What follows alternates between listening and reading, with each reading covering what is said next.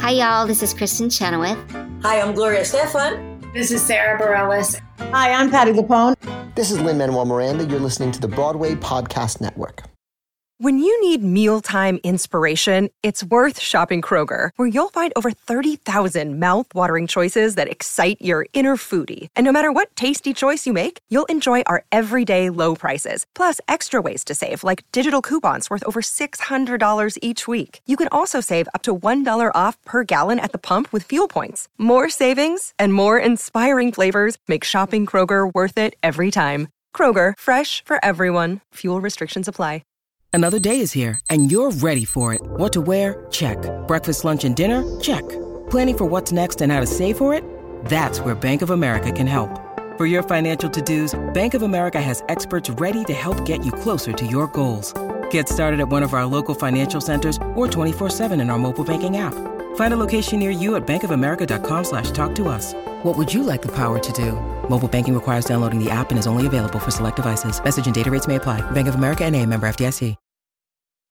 This episode is dedicated to Marcia Kramer, the talented actor and friend who starred as Wendy in the 1979 revival of Peter Pan and who passed away last week at the age of 74. We will all miss Marcia's compassionate heart, fierce loyalty, and sparkly blue eyes. Marcia, say hi to Neverland for us.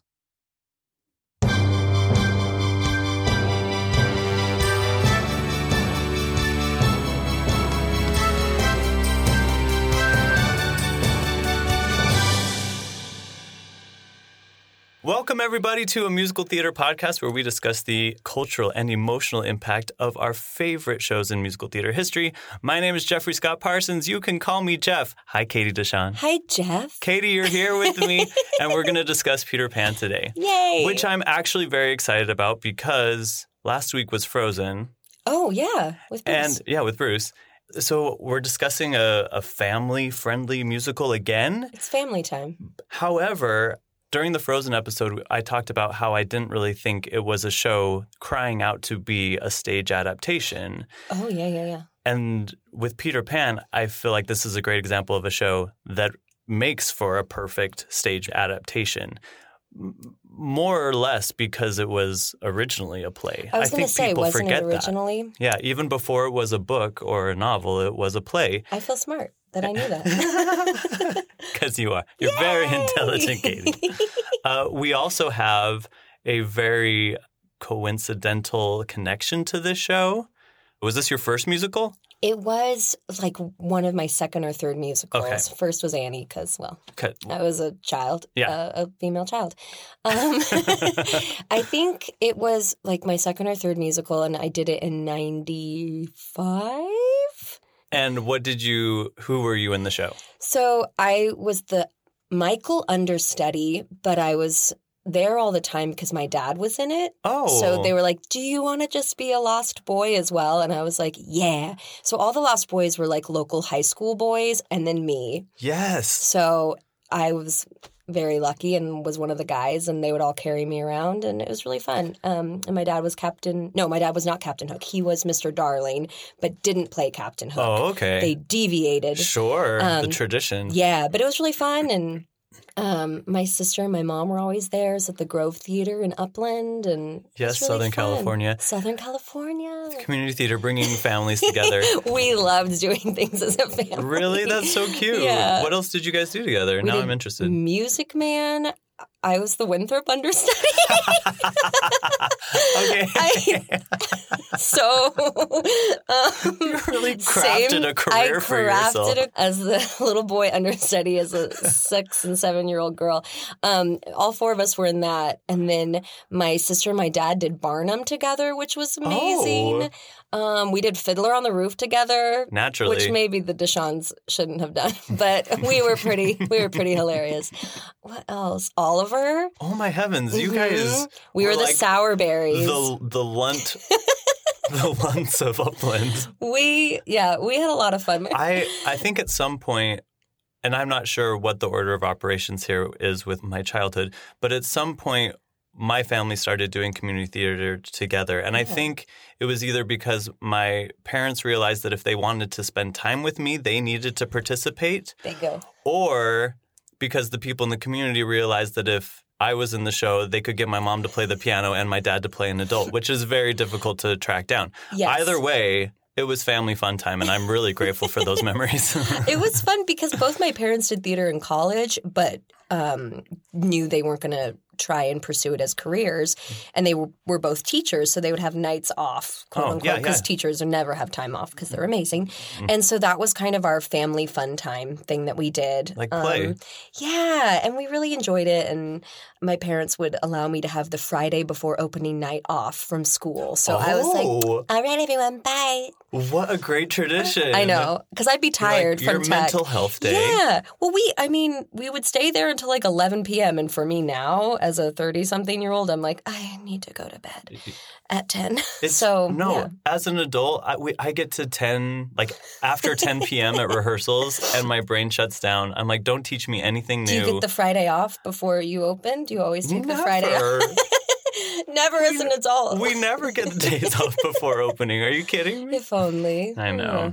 Yeah. My first experience with Peter Pan was my first musical. It was your first? Period. Aww. I was in 5th grade, and I, too, played Michael. No, you played Michael. I understudied Michael. Did you ever get to go on, by the way? I did. See? Multiple times. You played Michael. That's the rule. I played it, probably like 4 or 5 times. But I remember getting a call one day after school, and they were like, Katie's on for Michael tonight.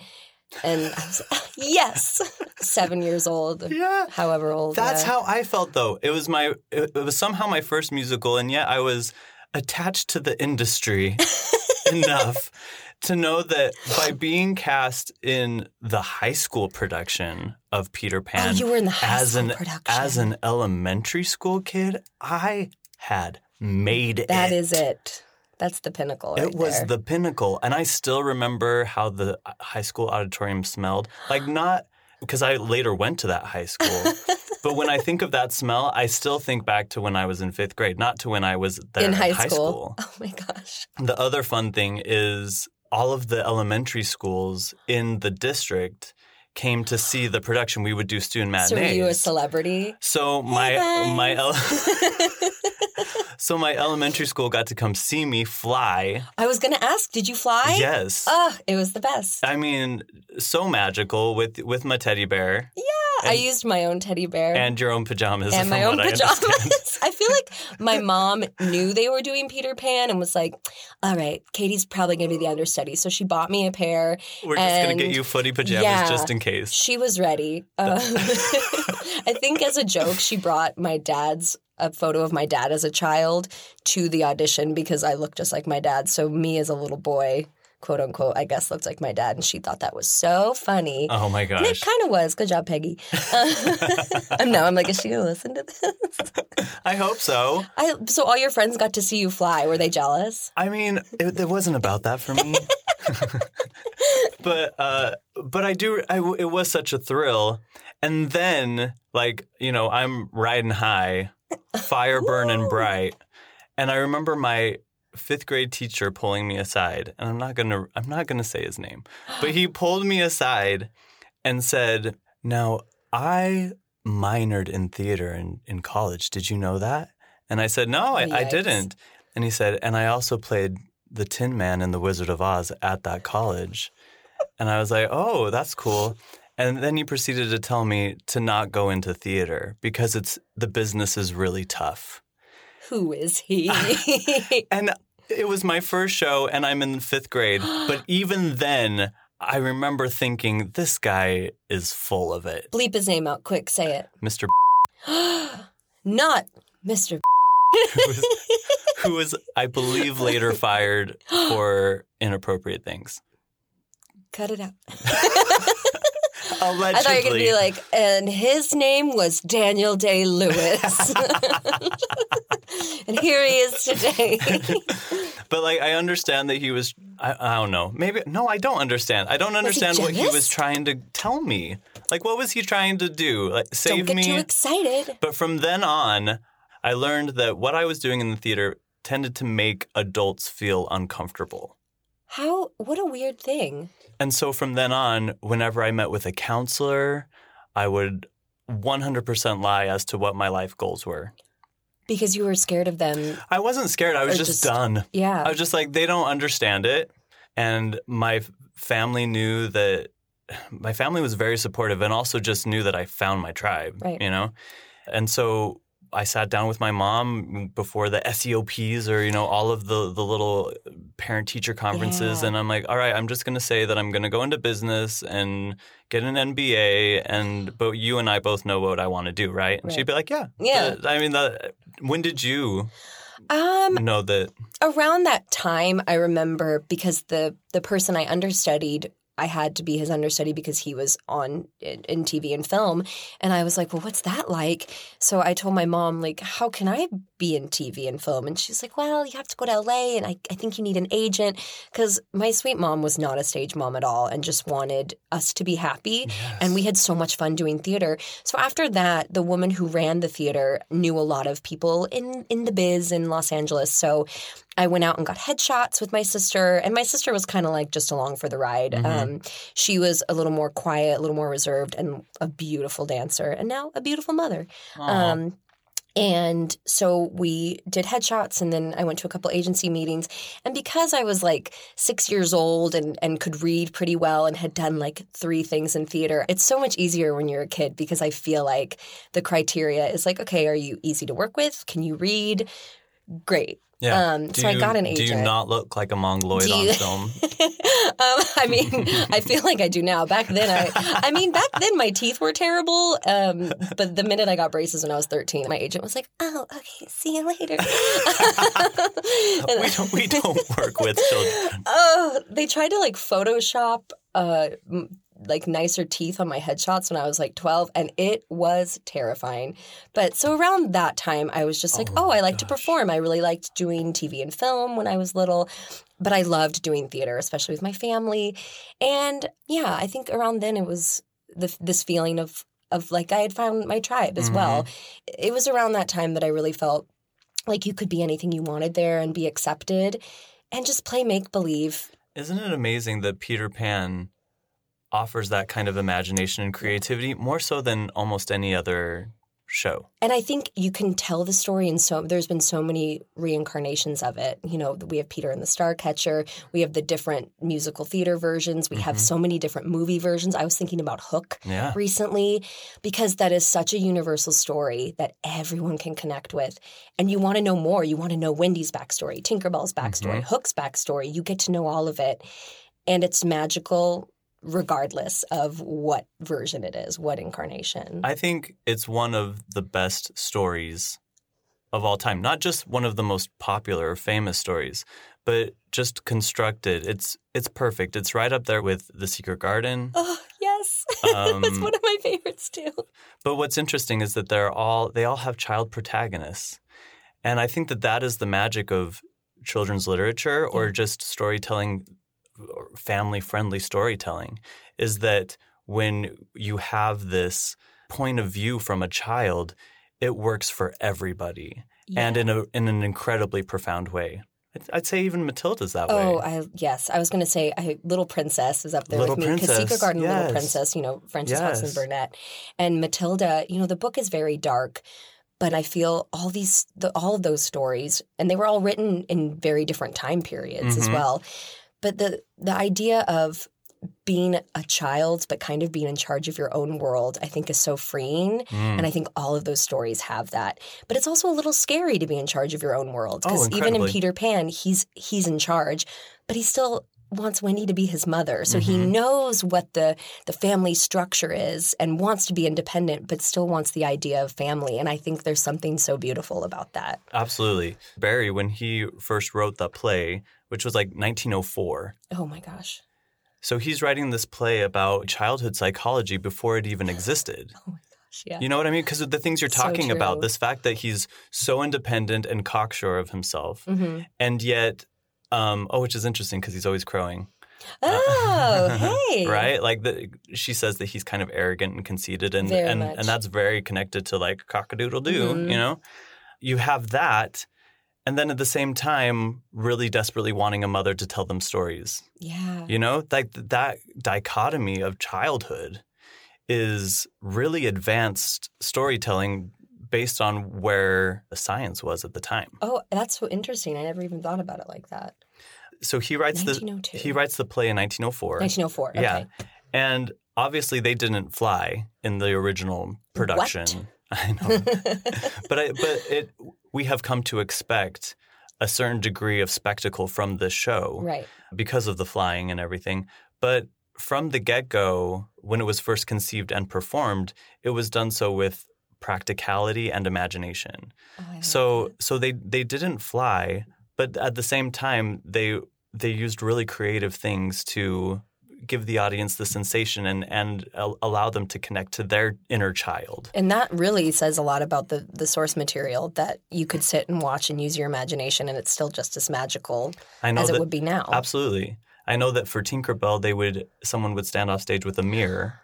Oh my goodness. And, use the light bouncing off the mirror to create the little Tinkerbell on the stage. That is amazing. Stuff like this that I don't know, like I think we almost take for granted because you can go see such amazing special effects in the theater now.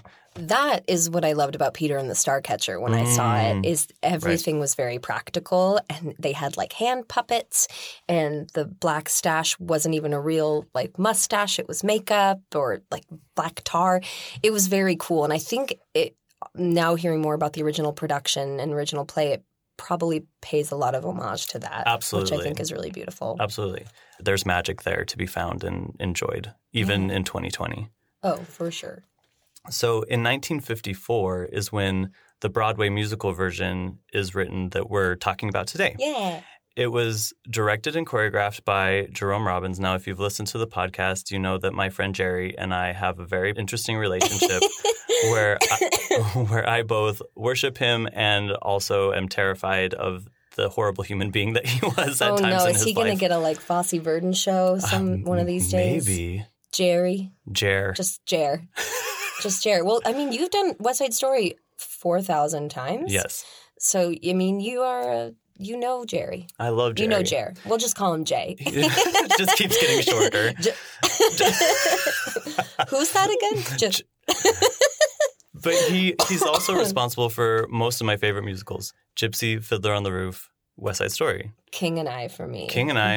And Peter Pan was the first musical on Broadway that he both directed and choreographed. He had choreographed, obviously, King and I, was a choreographer for a great deal of time before Peter Pan, and had also co-directed a lot of productions. But from what I could find, this is like the first full directed and choreographed by Jerome Robbins. I did not know that. What's also fascinating is that this show has a Southern California origin story. Like us. Right? Wait, no. You're not from Southern California. No, I'm a Utah boy. I was going to say, like me. It began rehearsing in Pasadena. Yeah, like the whole rehearsal process and everything happened in Pasadena. And then they opened in San Francisco at the Curran Theater. Oh, wow. Right? I did not know that. Before it ever went to New York. At this point, Mary Martin is a huge Broadway star, having starred in South Pacific, among other things. So from the get-go, this is a star vehicle for her. She will be playing Peter, but it was following along in the tradition of women playing Peter. I love that. Yeah. They also had Cyril Richard. Oh, man, he's so good. Isn't he fantastic? There is, when you go back and watch the old TV version of this musical, there is a lot of blue eyeshadow. Have you noticed? Oh, blue eyeshadow. He has the mole. Yes, that mole. He's handsome. Fantastic. He's so good. I love the scene where they do the like tango together with her as like the voice. Yes. Because I don't know that I've seen that in any other production, but I love that part. That part gets cut in every other. But it's so fun. It is fun. And it's a little strange because it's like Peter's just there under a sheet.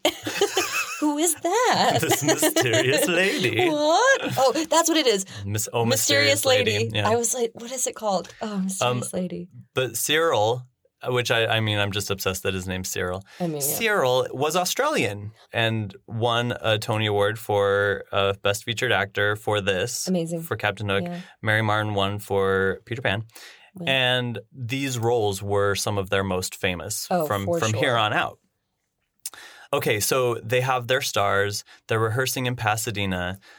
Go figure. The music is written by Moose Charlap is his name.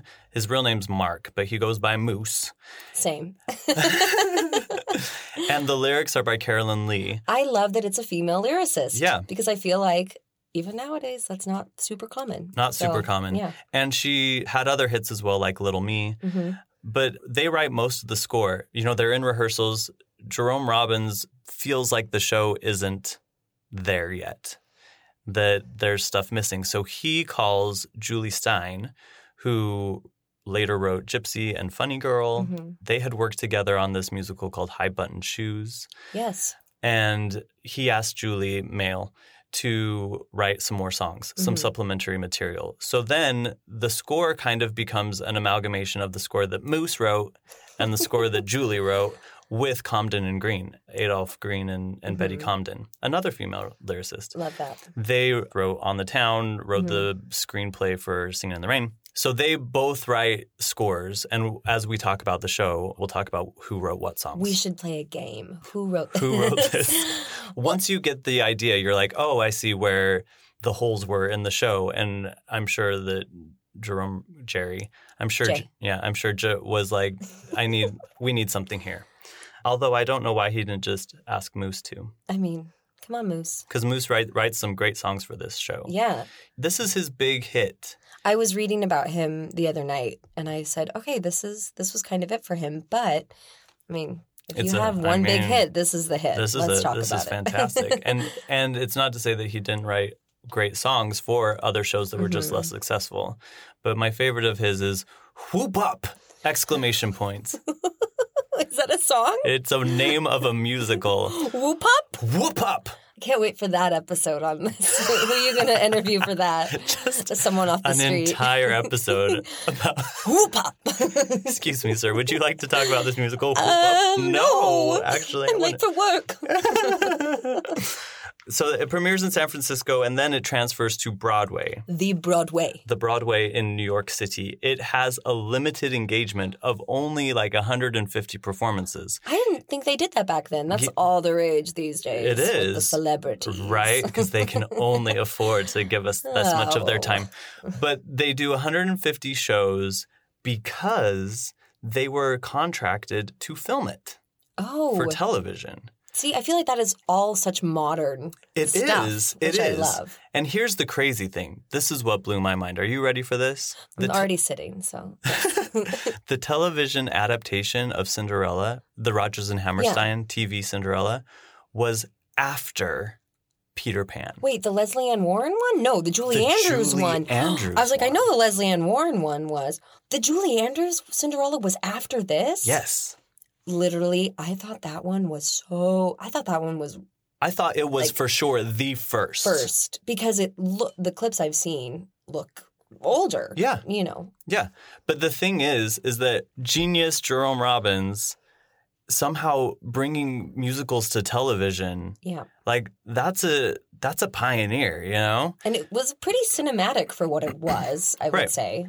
They recorded it twice. Mm-hmm. Both of those recordings are lost and gone. So, because I thought the one with Mary Martin was filmed in the early 60s. It is.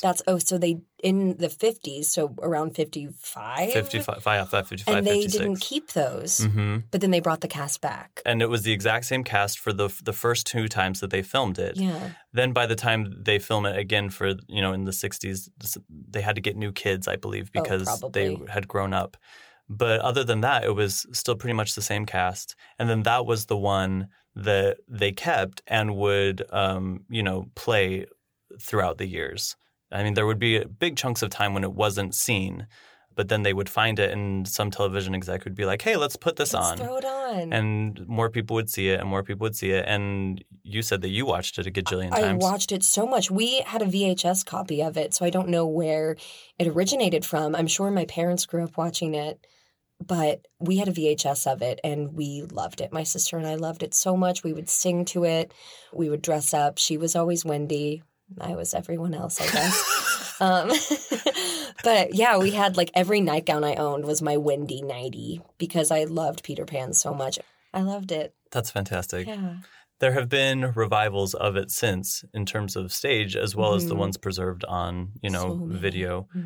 I mean, there were so many productions with Sandy Duncan. But I love Sandy Duncan. I do too. I saw her do it at the Schubert. Did you? When I was a kid, yeah. She's kind of magical. Do you remember that Pinocchio musical that was on TV? Yes. Wait. Oh my gosh. Yes. There are these types of titles that when we talk about them, it opens this place in my brain that I forgot even existed. Yes. I'm trying to remember. We had a VHS of it because I loved Pinocchio as a child too.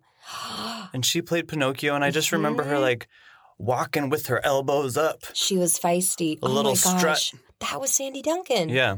So she took over as Roxy Hart in the revival of Chicago at some point. Oh, like the 97 one? Yeah. And I've heard that her Roxy is one of the best Roxys I believe people have ever seen. Phenomenal. I'm like blown away by that Pinocchio now, and I really like want to go YouTube it because you can find all that stuff on YouTube. I know. I'm so grateful. Hey, everybody. Let me talk to you about Musical Theater Guild. This is a nonprofit theater company located in Los Angeles that is basically a paradise for musical theater nerds. It's celebrating its 24th season at the Alex Theater in Glendale, California.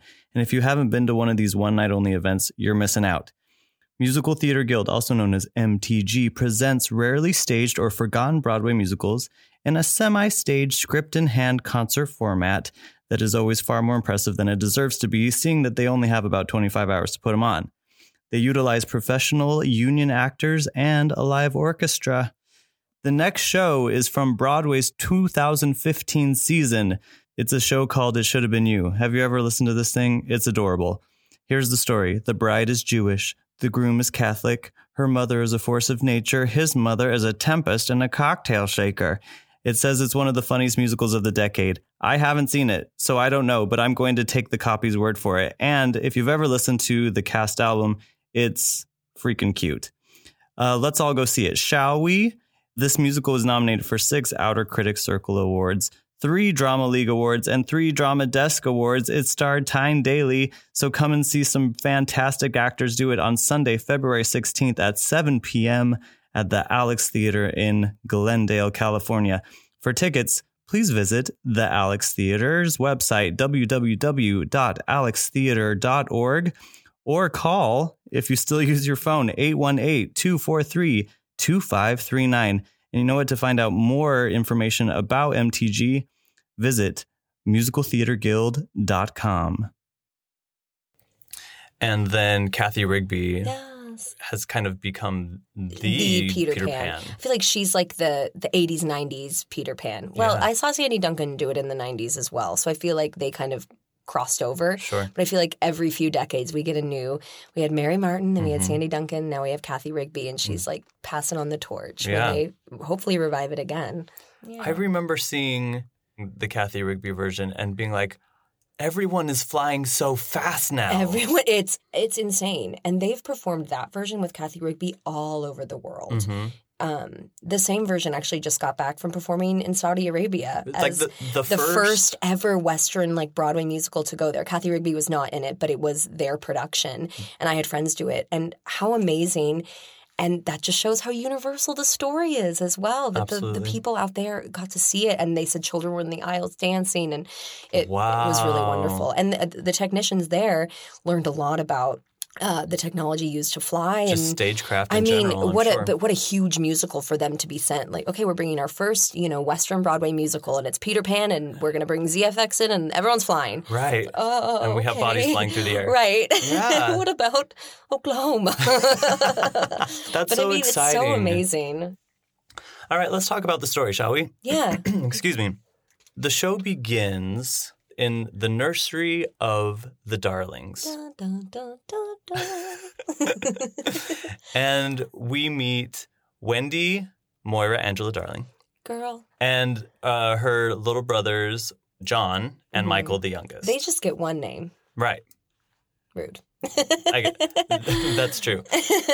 They are siblings that are playing at being adults. Mm-hmm. Right from the get-go, one of our first things that we see are these kids pretending to waltz and be adults. And then the top hat becomes like the through line for John. Yeah. Which I love because I feel like his character is around 13, 14, which is right when you're deciding. Figuring things out. Back then when you were 14, it was like, get a job. Yes.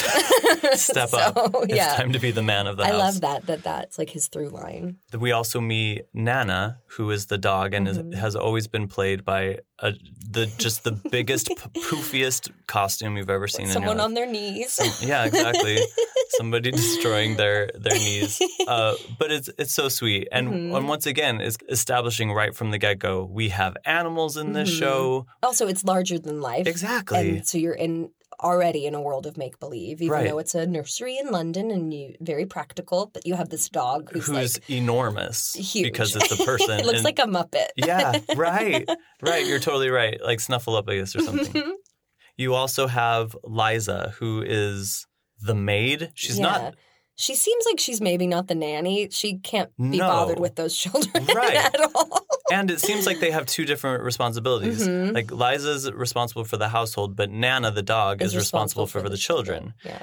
At which point, Mrs. Darling, the mom, comes in and she's like, "Children, oh, you're so lovely playing your playing your grown-up games. I'll play with you." And I'm totally willing to dive into all the symbolism because I think J.M. Barrie has all of the symbolism in there. So I think it's worth looking into. I wonder if she, in a way, is an example for the audience to be like, play with these kids. Right.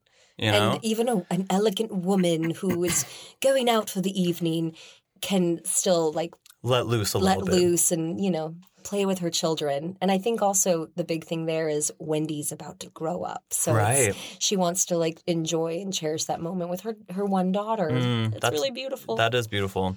Enter Mr. Darling. Can't be bothered. Who's blustery. This tie will not tie. Not round my neck.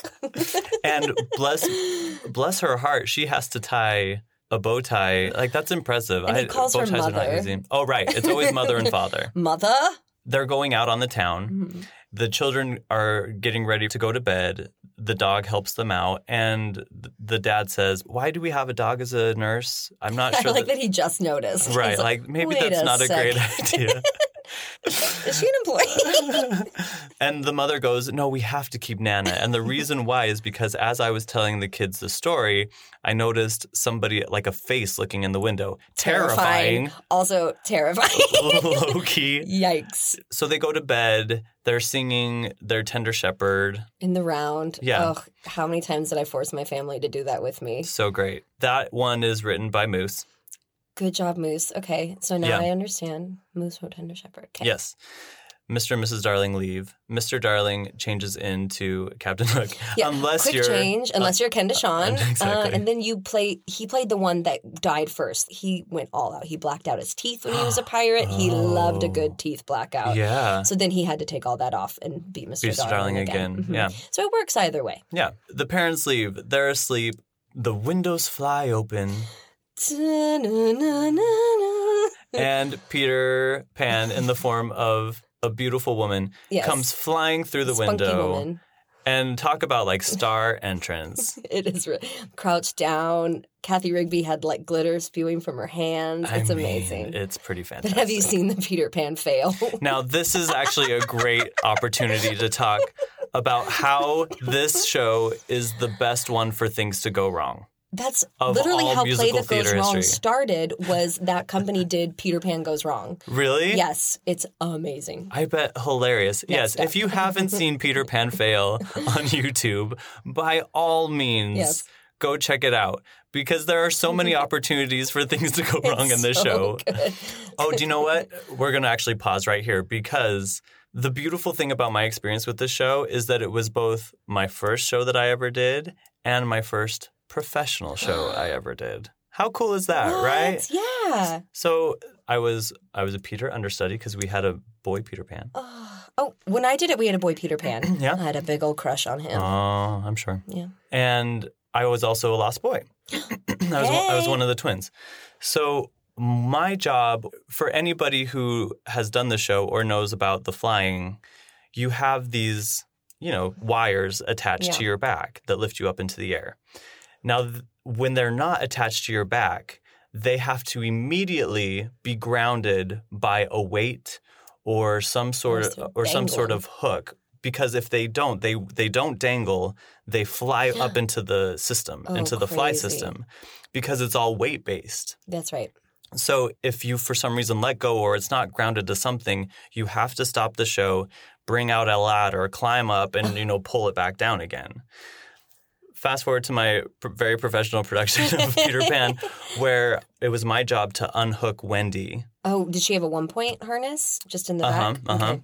Just for this one entrance, she had a 1 point. And so I unhook her, and I'm supposed to very, casually take it off stage so that nobody sees while other action is happening on stage. I'm walking across the stage with the wire, and it gets stuck. It's like it's locked. Something's happening. And so I'm like pulling on it and looking up, seeing if something's wrong.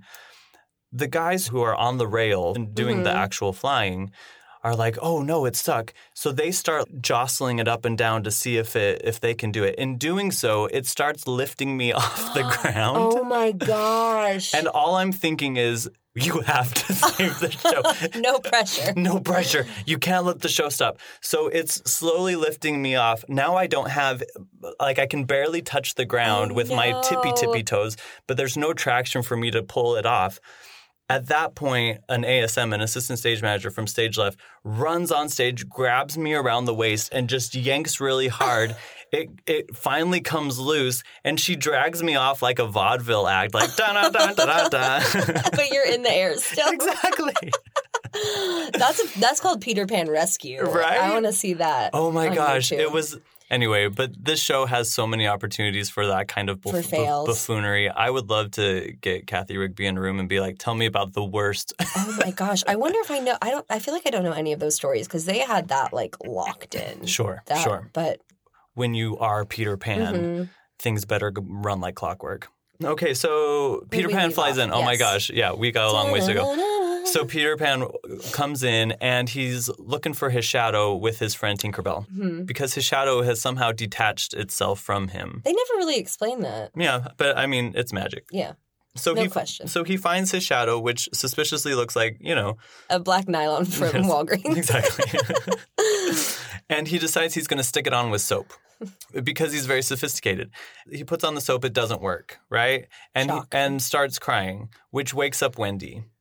I should also mention before that when he gets the shadow out of the drawer where he finds it, he accidentally shuts Tink in the drawer. She is mad. Yeah, so Tinkerbell's locked in that drawer when Wendy wakes up and says, "Boy, why are you crying?"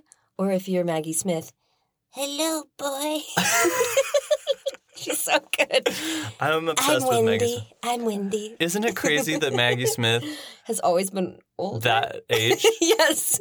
I wonder how old she was. Well, Hook was early 90s. Yeah. And I feel like I would have thought she was Downton Abbey age. I feel like they aged her, but she was like, this is my age inside, so this will be fine. Yeah. She was young as Desdemona. And then after that, never again. Never again. She did grow up. Prime of Miss Brody was already past her prime. Hello, boy. Wendy wakes up and asks him why he's crying. And he says, because I can't get my stupid shadow to stick on.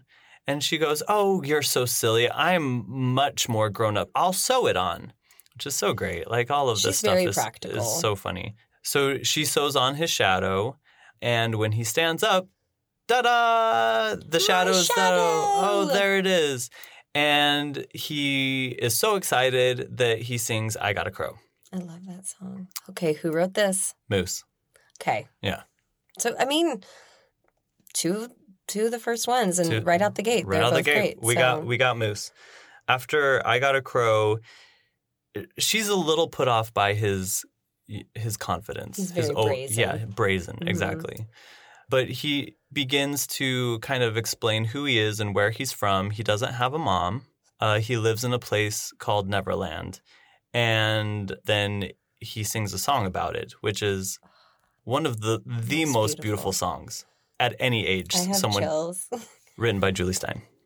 Okay, there it is. Yeah. So I was going to say Tender Shepherd and I Got a Crow seem like they have different writers, but... No, right? Yeah.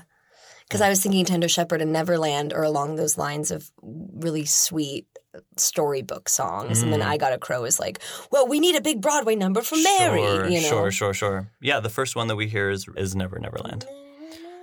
Which, when Mary Martin sings Never Neverland, and in the TV movie, she is like seated in crisscross applesauce. The whole time.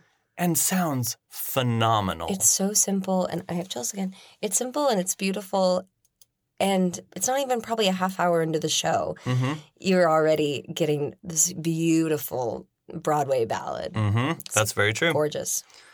From there, Wendy meets Tinkerbell because he realizes that he locked her in the drawer.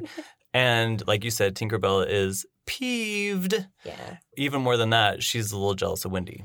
Yeah. Because Tink is the girl in his life. Yeah. And I don't think he thinks of her like that. I mean, No. Story of all of our lives. Am I right, ladies? Can I get a what? Can I get a what? And so this kind of antagonism starts between those two. How do the boys wake up? Because let's be honest, Peter has been crowing and singing at the top of his lungs for about 10 minutes now, and they have yet to even stir. They didn't wake up during the Neverland reprieve. No, but then I can't remember Tink, what wakes them up. knocked something over. Is that it?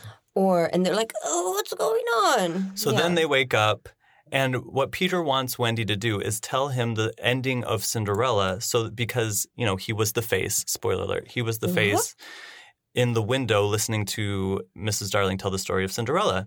So he wants Wendy to tell him the rest of the story so he can go home and to Neverland and tell his little tribe of lost boys. It's so pure. Right?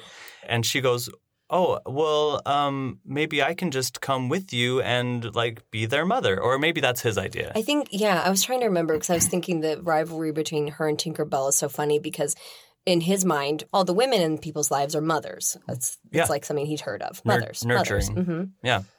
And the idea comes about that Wendy can just be their mom. So they can play house, and she can tell them all the stories that they want.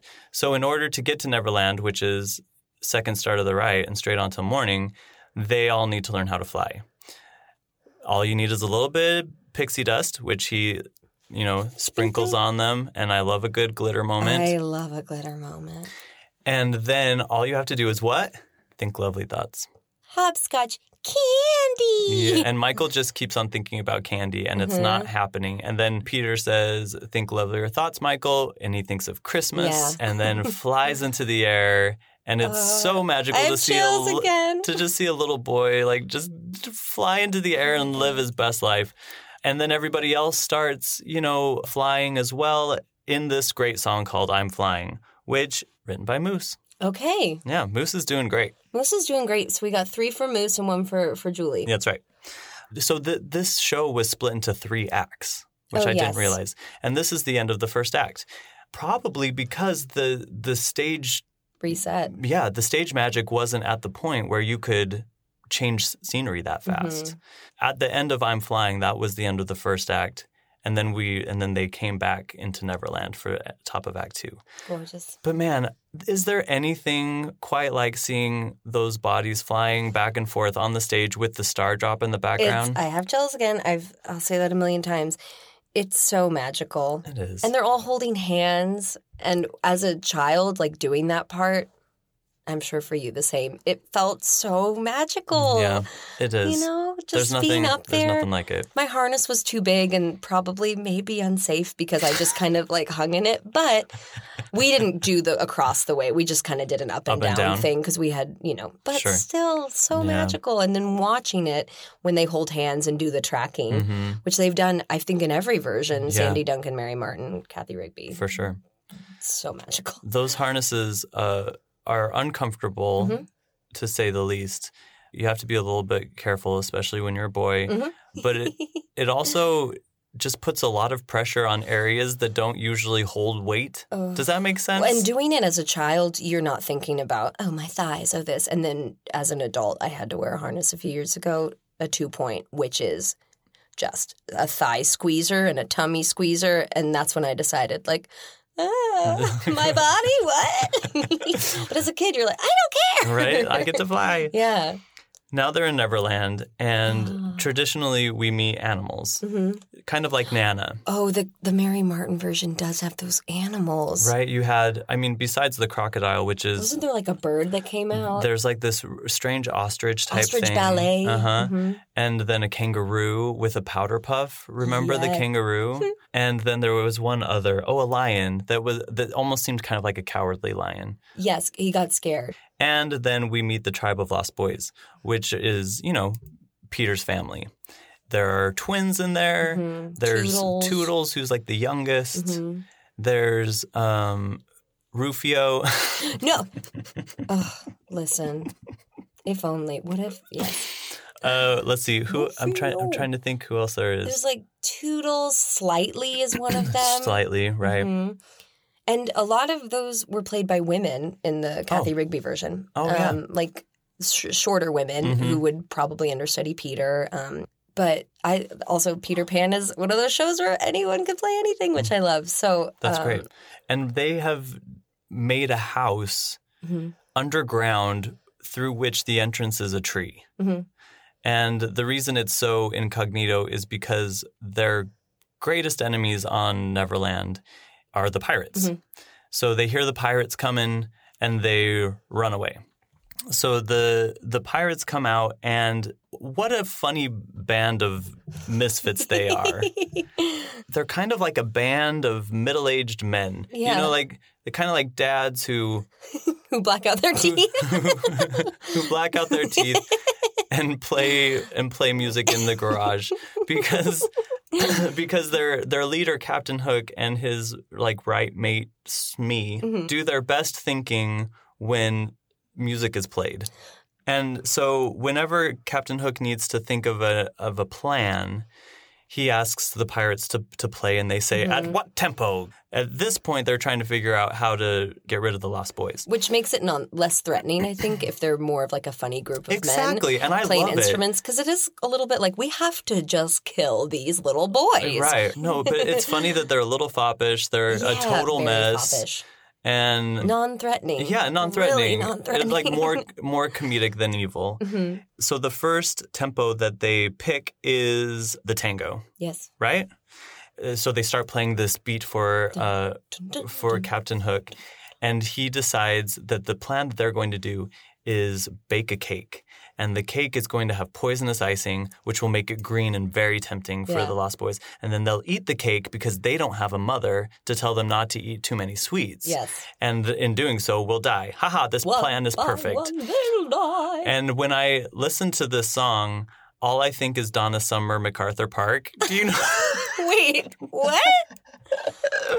Do you know that song from that disco song MacArthur Park, where she talks about someone left a cake out in the park and it rained and the green icing is running down? Oh, I mean, yeah, I guess. So random. Very random. And I'm not saying that Peter Pan is random. No. You should have a cake with green icing. That's You're in very Neverland. Smart. Yeah. I'm talking, why is Donna Summer singing about a cake in the park with green icing? Anyway, Hook's Tango, Moose. Moose. Okay. Yep. Moose is really bringing it in with the genre switching. Absolutely. I'm there for it. From there, we meet Tiger Lily because the only thing that the pirates are kind of afraid of, besides the crocodile, I mean, Captain Hook is afraid of the crocodile. Yeah. Oh, yeah. No, that's actually what it is. He hears the crocodile. And the reason he's afraid of the crocodile is because it ate his... Right hand? Left hand? His right hand. Yeah. And he was holding a clock at the time, so whenever he hears the tick-tock, he knows that the crocodile is coming after him to eat more of him. Which, talk about symbolism, that this entity has got a taste for your mortality, and you hear the tick-tock of time, reminding you of your mortal end. So spooky. Come on. Like a physical manifestation of the tick-tock of your life. Dying. Yeah. It's pretty brilliant. Ugh. And he has a piece of you already. Exactly. Because time is inevitable, right? It's always going to be taking a little piece of you. Dang. That's deep. So the pirates run off. Then we meet the Indians, who the pirates are also not fans of. Yeah. This is the moment where I'm like, gosh, dang it. How can something be so cute and racist at the same time? Oh, the Mary Martin version is not okay. Okay, so she is blonde as the day is long. Right. And now I understand kind of what they were going for, and I'm not excusing this at all. But this is what I get from what they were doing. Kids back in the day played cowboys and Indians. Unfortunately, it stems from racism. Oh, for sure. I mean, the people playing cowboys and Indians weren't actual Native Americans. And I'm pretty sure the white kids playing had a very clear idea of who was the good guy and who was the bad guy. You know what I mean? Yeah. As innocent as it may seem, it stems from a place that is super, super ugly. And I'm sure that Mr. Barry is playing on that childhood idea of being something that they're actually not, which is why I think that they went so completely blonde tiger lily with it. Because you mentioned King and I. Jerome Robbins is very adept at doing research within a culture and choreographing, but that isn't what's really happening here. It feels to me more like kids pretending to be something. Yeah, I think that storyline is just troubled if you think about the Disney version as well. It's Absolutely. very not okay now because as a society now we are learning more about past cultures and what the history books lied to us about. So we can sit and say, okay, that was not okay. This is not okay. Hope productions never do it like that again. Right. And so I wonder even, and I know that like the Kathy Rigby version went the way of trying to then make them actual Native Americans. They do the cool ugga-wug dance with the sticks and they do drumming. So it's more of like a culture and people who are really in tune with the land. But then I don't know if that's good either. Right. Because it's still not actual Native Americans living in Neverland. And then are you just kind of stroking someone's ego by making them hot and cool? Yeah. You know what I mean? Yeah. Like that What is doesn't that seem character? respectful either. So I'm like, what do you even do with this section? I don't know. It's become like I can't begin to have an idea of how to like make that better. Yeah, me either. But I think the more conversations like this we have, the more people will step up and say, I actually am a dramaturg and I have a great idea. I have a great idea. And I'm more than willing to just go with that idea. Yeah. Yeah. So we meet Tiger Lily and her tribe, literal tribe. Then the Lost Boys come back out after the pirates and everybody have left, and because they're expecting Peter to come back. The first person that they see flying back, however, is Wendy, not Peter. And they mistake Wendy for a bird, so they shoot her down, and so Wendy crashes. But she's not actually dead. One of the Lost Boys unhooks her from her fly line, and then they get escorted off stage. And then they get pulled off stage by an assistant stage manager. And then Peter and Michael and John all come back as well, and they're like, what have you done? This was your mother. You killed your mother. Don't they banish the one who supposedly shot her? Peter's like, well, now I got to banish you, and it lasts for 5 seconds. And then they bring him back, yeah, which is very kid-like. Very quick conflict resolution. You're not my friend. Because kids are so quick to forgive. Isn't that amazing? I wish adults were as well. I know. I know some adults, they can hold a grudge. Listen. Even when you're mad at your parents and you're like, I'm never speaking to you again. Throw yourself on the bed. And then half hour later, you're like, what's for dinner? Because that was me. Because you need them. There's no way you can't need them. And I love that about parenthood. I can't wait to just laugh when my children are mad at me. You ruined my life! That's going to be one of the more difficult things to me is to not laugh at their feelings. Yep. Because everything's so heightened, but then also so brief. Heightened, so brief. I think my niece does stuff like that a lot. She's 4. Something was really heightened recently, and my sister and I both had to turn away because we were laughing. But to her, it was like... Yeah, but you don't want to invalidate their experience and feelings. Not at all. By all means, I don't want to do that. But good heavens, they're entertaining. So Peter and the Lost Boys decide to build a house for Wendy as, kind of a sorry for trying to kill you, I assume. It's fine.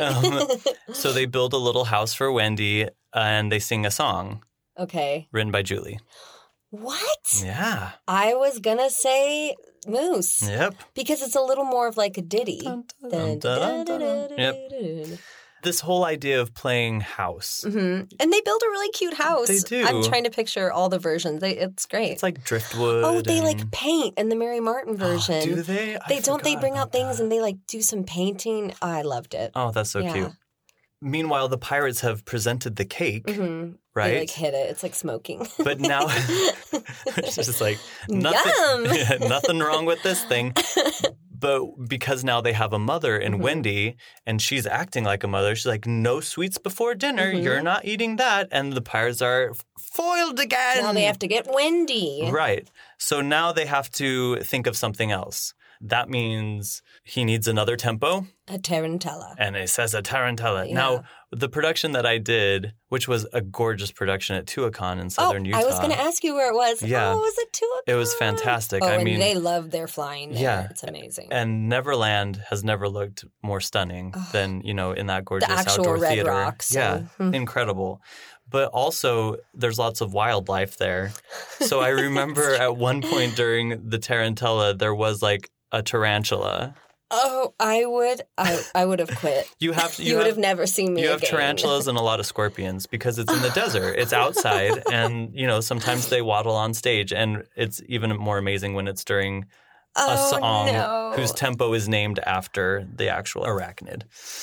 So they do the tarantella, and they decide to kidnap Wendy. Is that what they get from that song? I'm trying to think of the tarantella. I think that's what they decide to do. From there, they have to go to school because kids go to school, right? And so Peter's going to teach them because he's like the father and Wendy's the mother. And the lesson that he teaches them is, I won't grow up. I'm going to guess. Guess. Moose. Yes. Woo! Okay. So Moose, except for Neverland, kind of wrote some of the earworms. I think I Got a Crow and I would say Neverland and I Won't Grow Up are pretty much the iconic ones. Yeah. I Won't Grow Up, which is so great. All of those lyrics, which, shout out to Carolyn, are so fun and play in that world of children not realizing how beautiful they are as children, And the call and response is his way of teaching, and also much like most childhood games. And every elementary school, when their choir comes up, it's the second graders are doing I Won't Grow Up. And I've directed kids doing that before, just that song. And adults love it because they know now what being an adult actually is. And absolutely. So it's kind of a nice wink to real adulthood. Listen, if you're a teacher and you're out there and you've got kids, do I Won't Grow Up. Yeah, because somebody will do the choreography first, and then all they have to do is repeat it. You get the one kid who's a star. Yeah. You bring him to the front, or her. From there, does Tiger Lily get kidnapped? Yes. How do they kidnap Tiger Lily? To lure Peter? So Peter has to rescue Tiger Lily, which actually is also kind of a source of contention for Wendy. They are all fighting over him, and he could not be less interested in female relationships. It is kind of true, though.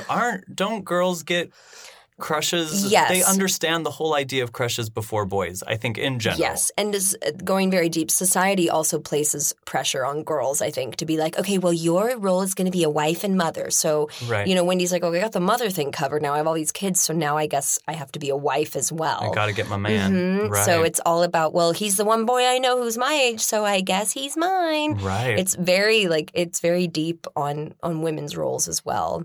Even I have a niece who's the eldest of her other siblings, and she has always been a Wendy. Yeah. Where she's like, I am a mom. That's my sister. Yeah. Because it's just the two of us, but she's older, and she took her role as my big sister very seriously. And now she's a teacher and a mom and, and so much more than that. But, I think when you're an older sibling, you really take on the role of nurturer. And I think for Wendy, she's going through her own stuff in this play, in this show, in the book. And it's really, as a girl, it's really sweet and sad too. You know? Growing up, there is something. She's moving out of the nursery. Well, when you talk about always getting chills about this show, part of it is the melancholy of having grown up and knowing what that transition is and not really even knowing when you're in that transition until you're out of it. Yeah. And then you're like, oh, I guess I'm an adult now. Right. You know what I mean? And it happens in a way that you would never expect. Oh, for sure. For me, it was when my dad died. Yeah. I think that a loss like that is definitely when you feel like you need to step up. I guess I guess I'm an adult now. Yeah. I think for me it was when I went to school at Irvine, and so I was still pretty close. But when I went through kind of my first bout of being actually depressed about something, but I wasn't near my parents, I was like, oh, I have to deal with this myself, and I have to have a job, and I have to be okay. I can't just run home. And it wasn't a huge loss, but it felt like a loss because I was somehow having to be there for myself. I mean, there's a part where Peter gets left alone, and it's really devastating, heartbreaking. Yeah. Oh, yeah, back to Moose. I know, right? Need some cheering up. So then a mysterious lady happens, which, like I said, it's the scene between Peter and Hook. Peter's using his voice in different ways to confuse him. He's like both the spirit of the forest, but then also this mysterious woman that's alluring and almost seductive. Oh, a siren. Is Yeah. And Captain Hook, because he's a stupid adult, like is falling for all of it. It also kind of takes advantage of the fact that Peter is played by a woman and can do like this coloratura type thing. I wonder if they wrote that for Mary. Yeah. Thinking like, okay, well, we got to get her doing her crazy soprano stuff in here too. And yeah. That Mary Martin, man. That Mary. She's so fantastic. I like her. MM. I do. I like her a lot. Tiger Lily gets saved. Captain Hook is foiled again. Then, because Tiger Lily is saved, they do Ugga Wug, which is celebrates, and we've talked about. After the big celebration, it's time to go to bed. So the Lost Boys and Peter and Michael and John and Wendy all go to the hut. And because it's time to go to bed, they need a lullaby. So Wendy kind of asks him to sing a song. And in newer versions, it became like this beautiful duet. For Wendy and Peter, yeah. And it really gives some insight to Peter because the song is him remembering something that was sung to him. So he remembers his mother. Which, we don't know what happened to him. Was he abandoned? No one really knows. But for whatever reason, now he's it makes me want to cry. I know. And he doesn't want to grow up. No. Because he doesn't have... He wasn't raised to grow up. And also, I think it's his like defense mechanism. Absolutely. It's being the leader of these. We never wanted to grow up anyway. I don't want to be like these stupid adults who made this my life. Yeah. And it's heartbreaking because he's not going to come out and say, I actually never want to grow up because I never knew my mother, but I remember her and I'm sad about it. Everything's a defense mechanism. We're not that self-aware when we're kids. Right. We just act, Yeah. So he sings that beautiful song written by Julie. Okay. So that one and Neverland are the ones that really get you. Yeah. Okay. Yeah, seriously. After that, now we're kind of wrapping things up. Yeah, because Wendy said, okay, well, actually, we got to wrap this up and I got to go home. And Peter thought, what? You don't want to stay here forever? And she said, no, I have my family. Right. And I think that is heartbreaking for him. What do you mean I'm your family now? Exactly. It's hard. And so the other Lost Boys are kind of like, wait, we're going to go too. Yeah, you have a family? Do you think we could fit in? And Peter's like, well, I don't want that. And...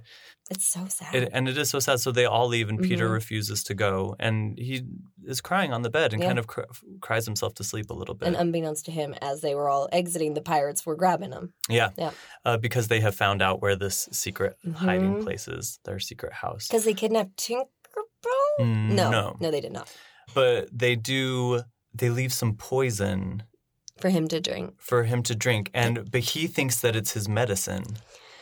Because Wendy being the mother was like, make sure to take your medicine. And so he sees the poison thinking that it's his medicine and is going to take it. Tinkerbell's like, no, don't. And so she sacrifices herself in a bit of little stage magic and drinks the poison. That part gets me too. And then he realized... I know, are we going to cry? And then he realizes that Tink is dying. And that really would just be it for him because, I mean... Yeah. Ugh. Tinkerbell is his family. So then we've been told, right at the beginning of the show that fairies were born when a baby cries. Oh my gosh. We're going to lose it. And that baby's cry turned into a fairy. But because children know so much now, there are fewer and fewer fairies. And so we already know that like fairies are on their way out. But then in like the best piece of audience participation in all theater history, Yes. there is no better than when Peter breaks the fourth wall and looks at the audience and asks everybody to clap to save Tink. Yeah. I don't know if they do this in the Mary Martin version, but I know in the Kathy Rigby one, they have cameras on the audience. So you really? see kids like clapping. Oh, it's everything. It's so cute. Just completely invested. They are so invested. And that's literally what the story is. It what is. the story needs at that moment is for everyone to believe. And then you get the parents out there like, I believe now. No. It's incredible. It's just amazing, amazing storytelling. And so then Tink comes back to life. Everybody is so excited. Yeah. And then it launches us into the climax, into the basically, climax. yeah. Like what an incredible momentum into this last part of the ship. So now we're at the ship. All of the Lost Boys and the children are about to walk the plank. Walk the plank. Peter sneaks onto the ship with Tiger Lily and the Indians, right? To help. And he once again uses his trusty voice throwing skills. Oh my gosh. Who's And his voice teacher? His impeccable impressions. Peter Pan, if he was ever to grow up, would be a voiceover artist. Tricks everyone. They call him the Doodle Doo. The Doodle Doo. Because they keep sending pirates to, take care of this voice. They think it's like in the ship. It's Right. scary. And then they meet their demise, and once a pirate gets, Yeah. then they hear a cock-a-doodle-doo. And the kids know that it's Peter because of the, crowing, but the pirates don't. So They're all real dumb. right. Yeah. Once again, dumb adults. I'm not going in there, Captain. So the pirates, kind of get eliminated one by one. And then there's this big fight scene in which the Indians and the Lost Boys and everybody, flying and- and I remember I was hitting somebody with my teddy bear. Yeah. And it was my brother. My brother was a pirate. Oh, I love that. And so I made sure that I just got to smack him good Pummel and hard him. with my teddy bear. I think I kicked a few people. Yeah. Just was generally small and cute in the back. That's amazing. And then there's a big fight between Peter and Captain Hook. There's a bomb somehow associated with it. And I don't remember quite how that happens, but for whatever reason, Captain Hook ends up in the water. Yes. Where there's the crocodile and the bomb. So regardless, I think he's kind of done. Bye. Yeah. Bye. So quick change back to Mr. Darling. Exactly. Oh, but they do sing that waltz song before all of that happens, Captain Hook's waltz. And it's actually really funny. Captain Hook. Oh, yes. Captain Hook. That one is so good. It's so fun. Written by Julie. Okay. And I actually get that one because comedy comes in threes. Yes. Right? So you had the tango, the tarantella, and now they needed the third one. waltz. And so it's the waltz. And that's kind of the celebration that they've won until all of this happens. And it's so funny with those actors ad-libbing and them dancing. And it's amazing. Unfortunately, their celebration doesn't last. Captain Hook and everybody are out of here. Yep. And it's time to go home. Yeah. Now we go back to the Darlings nursery where Mom is just beside herself because her children are gone and Nan is there, the dog, and she's singing Tender Shepherd all by herself. And they join in And then come through. And then they sing with her, and that's how she knows that she's been reunited with her kids. It's a glorious, beautiful reunion, and kind of in like 101 Dalmatians sort of way. It's not just a reunion with them, but now they have all of these lost boys. And maybe a pirate or two pops in if you had a big cast. That's adorable. I would love that. I feel like I've seen that. They all just kind of start pouring in through the window, and she's like, will we have enough room? And Mr. Darling is like, well, you know what? I guess we can, but will you mind me? Will you promise to grow up? We will grow up. And there's a reprise of We Will Grow Up. And that's really sweet because now everyone's on the same page about life, except for Peter. And Wendy knows this. And so she looks to the window and says, like, come visit us, Peter. Oh. We'll miss you. And that was originally where the play stopped. Oh, wow. And it wasn't until they started doing all of the revisions that they added this next part, which is Gets me. you're right. So Wendy grows up and now has her own daughter named Jane. Katie's crying. Sorry. And once again, the window's open. Peter comes in thinking, because he doesn't understand time and time doesn't exist really for him, thinking that no time has passed. And he's looking for John and Michael. Right. And they're not there. Yeah. But he does see a girl and thinks that it's Wendy, but it's not. In fact, Wendy is this girl's mother. And Peter's kind of beside himself because he's like, you grew up. And she says, what is it? Ever so much more than 20, which I'm like, how old is that? Like 30? Can't be that old, right? She's like... but old enough now that she can't fly to Neverland anymore. Even that feeling of like, I can be childlike, but I can't be childish anymore. Yeah, and it's also like maybe she doesn't want to leave her responsibilities. She's a mother now. Who knows what her job is, Exactly. There's so much more. Laden with so much. There's so much more that you have to think about and consider besides, I just want to go to Neverland. Right. But the beautiful thing is that she can still experience it through her daughter. Which for me as a gunkle, to experience Christmas through my nieces and nephews, all of a sudden made Christmas more enjoyable than it had even been when I was young. Yes, it is the best. Right? I had my 5th Christmas this year with one of my nieces is 4, and then my littlest one is 1.5. They are so much fun. Yeah. I mean, it's just, it's pure magic. It's the best. It is Neverland without going to Neverland, So then Jane carries on the tradition and goes with Peter to spend some time in Neverland, and Wendy watches. And then that's how the show ends, with the little reprise of that beautiful song. And the kids are like, great, awesome. Right, and the parents are all like, when did I grow up? The kids are like, the flying was awesome. And the grown-ups are like, I can't even breathe. It is. And I think, and this is silly, but there's always a huge line for the Peter Pan ride at Disneyland. 45 minutes to an hour and a half. Always the longest. You are absolutely right. Everyone loves that. Story, ride, movie, everything. Because it is just a way to escape. And Lord, if we don't need some escapism right about now, always, The fact that you can escape and be reminded about what matters is just so inspired. Yeah. Yeah. Everyone needs a refresh in Neverland and then to come back and be reminded, Yes. New will to live and... That's so true. And we're not done telling the story. I know that La Jolla is doing Fly, which is all being told from Wendy's perspective. Yes, and then there's something called Wendy and Peter, or Peter and Wendy, I believe. There was in D.C., which is kind of also Wendy's side of it. Oh, wow. I don't think it's a musical. Then Finding Neverland, which has been asked for us to cover. So I will do it because I'm dedicated to covering the shows that people write in and ask me to cover. Get Cameron Bond in here for that one. I know, right? Yep. Get Cam in. Yeah. But I think it was important to cover Peter Pan first before we look at some of these other offshoots. of them. Anyway, thank you, Jerry Robbins. That's all. And, Moose and Julie, who... Juice and Mooley. Juice and Mooley, who actually, for the amount of people that worked on this... It's pretty seamless. It's pretty seamless, right? When you were telling me it didn't seem like one voice did this and one voice did that, it really seems like it was all the same.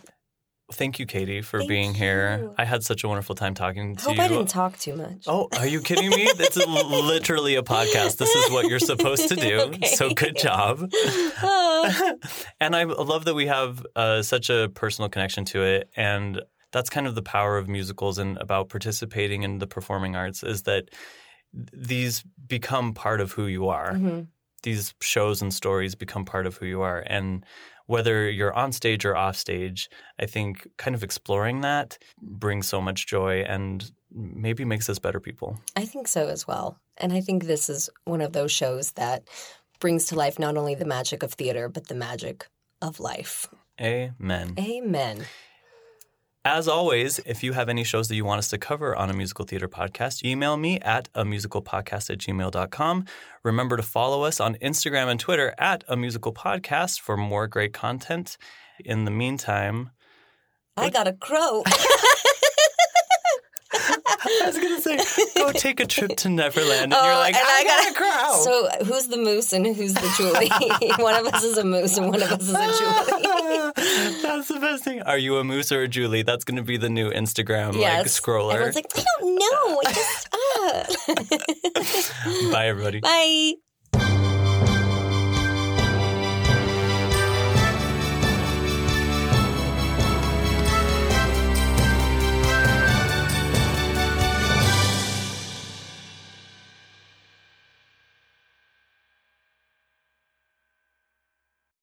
Hey, it's Leslie Odom Jr. here on the Broadway Podcast Network to tell you about the Rise Theater Directory, a program of Maestro Music. Rise is a national online resource designed to connect and empower backstage and administrative and creative theater professionals from underrepresented backgrounds. If you work or aspire to work in the theater community, this can help you find your next project. And if you hire theater professionals, search the Rise Theater Directory to find your next team. Create your profile now and get more information by visiting risetheater.org. That's theater with an RERISETHEATRE.org, because only together we rise.